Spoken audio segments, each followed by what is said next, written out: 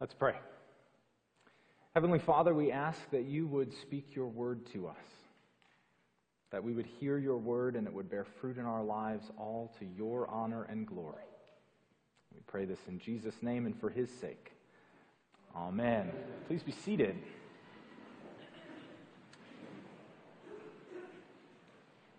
Sanctity of Human Life Sunday. The sanctity of human life.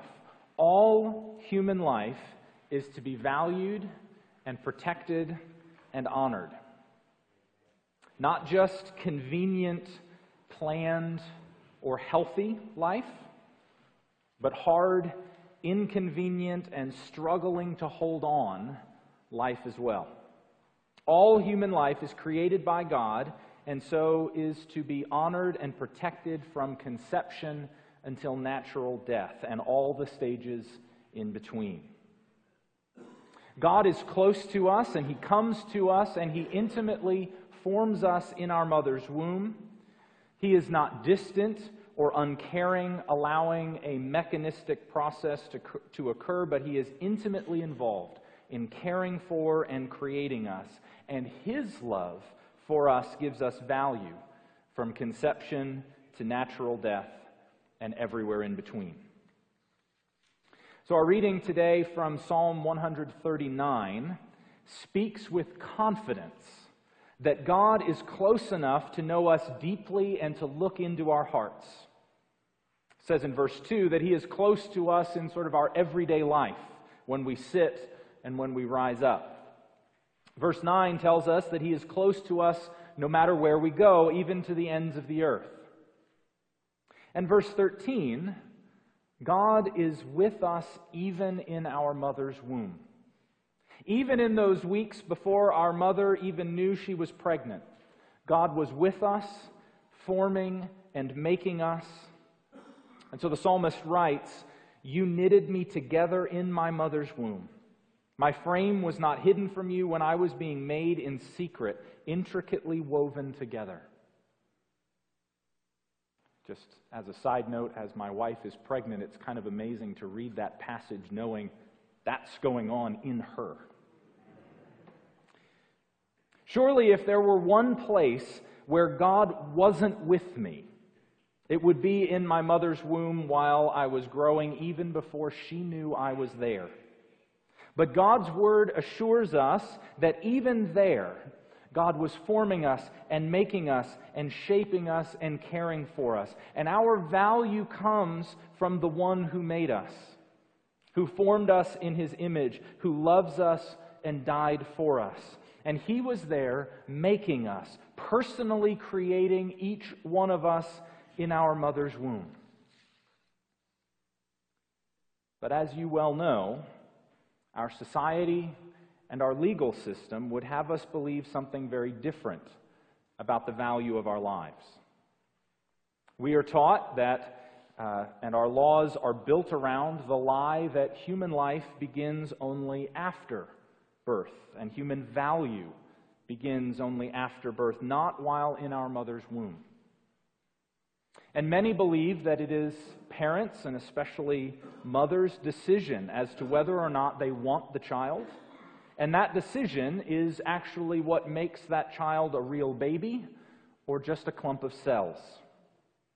If the mother wants the child, then it's a baby. If the mother does not, then it's described as a parasite that can be eliminated. Value rests, as it goes, value rests in whether or not another human wants us. But Psalm 139 makes clear that our value comes from the Creator who personally made us. It is not our mother or father's desire for us. It is not a governmental decree. It is not passing through the birth canal. Our value comes from the one who made us, who is the same one who became incarnate for us, to die for us, and to rise victorious over sin and death. Our value comes from him who made us and gives us value. Now, I know that this topic, and I want to be careful with words with some small ears, But this topic and surrounding sanctity of life, I know, is a hard topic and an unpopular one in many circles in our country. But the fact is that over 860,000 lives are ended in this way annually in the United States. Of those 860,000, now, of course, we remember that there's a man and a woman involved, but this stat is just about the women. 1 in 3 of those women regularly were attending church at the time. This needs to be a topic that we discuss because it impacts all of us. And also on this Martin Luther King Jr. weekend, it's worth noting that Alveda King, Martin Luther King Jr.'s niece, is a leading person in the pro-life movement. And she says that the pro-life movement is the natural continuation of her uncle's civil rights movement. Standing up for the unborn is the natural continuation of her uncle's ministry. And she says this is the civil rights crisis of our day. We must stand up for these children and do everything that we possibly can to protect them. But on this topic of protecting life, I don't want to be just general or theoretical. I want to take just a very brief moment to respond to 2 concerns that I have heard from Christians in my life, actual conversations that I have heard from a couple people in my life, professing Christians, just within the last couple months. I'm not getting into a political debate. I'm not arguing with made-up people. But I want to specifically address 2 concerns with the pro-life position that are personally brought to me and I know are shared by others here. And the first, and I want to be careful the language I use for this, but I think you'll understand. The first has to do with how a child was conceived. When the child was conceived in especially painful and evil circumstances. And this is terrible and evil, and justice must be served, and legal sentences must be issued, and healing will be needed.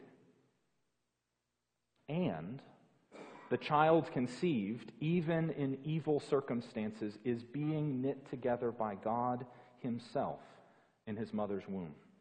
And that child is given value by God, who makes her.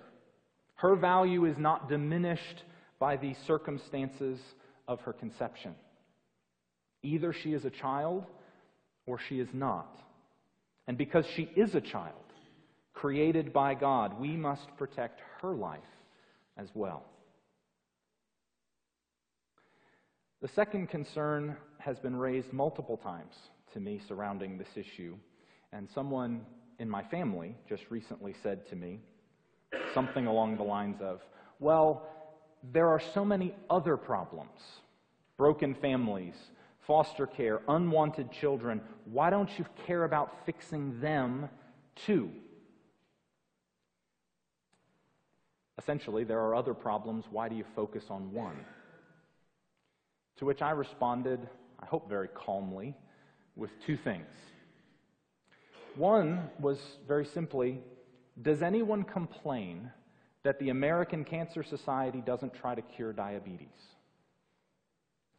No. They're the American Cancer Society. They've focused in on one ill in society that they're trying to focus on. That doesn't mean that curing cancer, people trying to cure cancer, don't care about other diseases, but their mission is focused in on one issue, not all. It's okay to focus on one thing. I mean, any good business knows that concept. The second that I pointed out was simply that some of us personally, some of our churches, and other wonderful organizations actually are involved in trying to solve those other problems as well. Some of us have adopted children in need.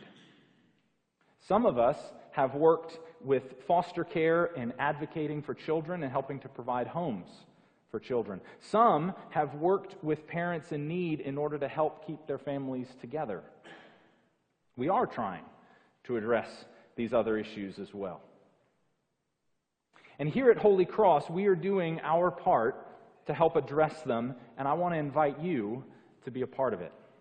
I want to tell you some exciting ways that we are getting involved here in 2020. So in the United States, there are about 443,000 children currently in foster care. There are about 14,000 just in our state. Part of being pro-life must involve caring for and advocating for those children. As Psalm 68 says, God sets the lonely in families. That's his heart. And it should be on our heart as well. And this is a big challenge, but we know the heart of God, who makes each one of us in the secrecy of our mother's womb and has designed loving families as the place for us to grow and flourish. In just a second, I want to show you a video from an organization called Promise 686. I'm not so much specifically promoting this organization, though they're great. Go check them out. That's wonderful. But what I want to do is show you in their video, because they explain it better than I will, what happens and what is needed surrounding the foster care system. So we at Holy Cross are going to be getting involved, but before I explain how we're going to do that, I want to show you this video to be helpful in expressing the need and what can be done. So let's watch. Every child matters. Each one is infinitely precious to God. That's why we're called to care about the child welfare system. Think of the American child welfare system as a path. Each year, 4 million children travel some part of it. That's enough to fill every Major League Baseball and NFL stadium. But we as the church can walk with these vulnerable children every step of the way. A child steps into the child welfare path when someone says something needs to change. If there's abuse or neglect, the child moves further down the path. But if the family simply struggle, sometimes the best way to care for a child is to care for the caretaker.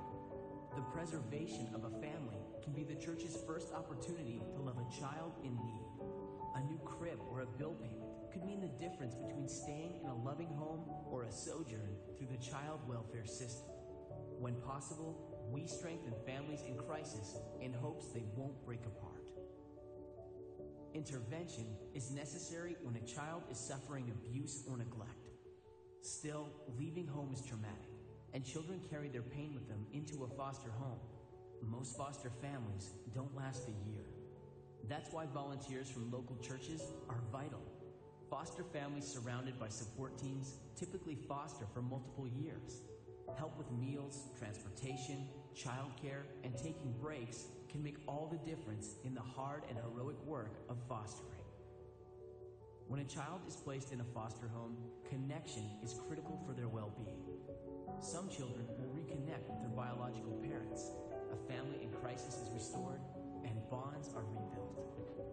For other children, adoption is their best hope for a permanent connection. But adoption can be scary, confusing, and expensive. Churches can be powerful allies for foster and adoptive parents. Educating, mentoring, and assisting families enlarges the heart of a congregation. We can also extend a sense of belonging to a child who may have never felt such love before. The ultimate destination of the child welfare path is where a child is placed in a home that will love and nurture her forever. This is permanence, and it's always the goal, to bring them home. No government agency or well-meaning organization can take the place of a true family. To bring more children safely home, families need our support. Churches are filled with caring people who can wrap around these children and families, making their way together. This is where Promise 686 takes its stand. 4 million children travel the child welfare system each year, but 120 million Americans regularly attend church. The scale of the challenge is measured in stadiums. The scale of the solution is one child, one family, and one community. Promise 686 helps churches join in God's mission to set the lonely in families. We help preserve families where possible, support intervention where necessary, connect children to stable and secure families, and help them find a permanent home where they will be loved and cherished forever. We do everything we can to help every child we can. That's who we are. That's our mission. We pray you'll join us.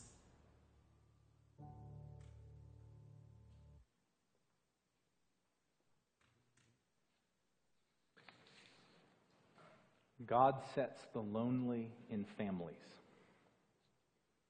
There are thousands in our state who are in this foster care process, and we have ways that we're beginning to help. So this coming weekend, we are partnering with a local Christian foster care organization to provide a parents' night out for their foster families. And so this weekend, we have a team from Holy Cross that are going to host a fun night for the kids so that foster parents can have a night out and get a break. And this agency was so pleased to offer this to their families, all because Holy Cross saw a need and offered to help. And we're hoping to have more of these throughout the year as we continue this budding partnership with this local Christian organization. Another way that we're joining the work to help children and families in foster care is our new program called Families Count. So family reunification is the goal of foster care. Unfortunately, sometimes that's not possible. But many times, families are able to do the necessary work to be able to be reunited as a family. And as long as that's possible, we want to encourage that. And one part of that process is a state-required parenting class. It actually comes pretty much at the end of the process. Well, in the fall, our Anglicans for Life chapter here is going to be hosting and leading an explicitly Christian, gospel-centered parenting class that fulfills the state requirement for parents seeking to be reunited with their children.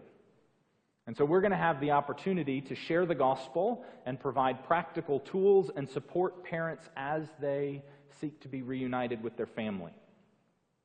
Now, this program has been shown to provide significantly better results than the state's program. Surprise, surprise, when you bring Jesus into it, it works better.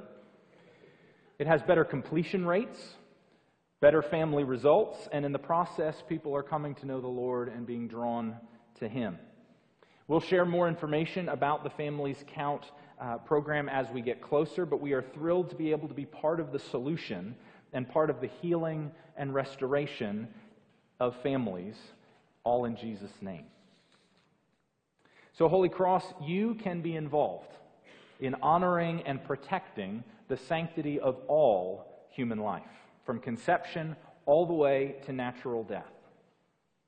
Perhaps in the future you'd be interested in volunteering in later foster parents' nights out. Perhaps God will stir in you and you'd like to help with the Families Count ministry beginning later this year. I want to recommend to you the Anglicans for Life newsletter. It's actually located on a table out there just to the left of the office door.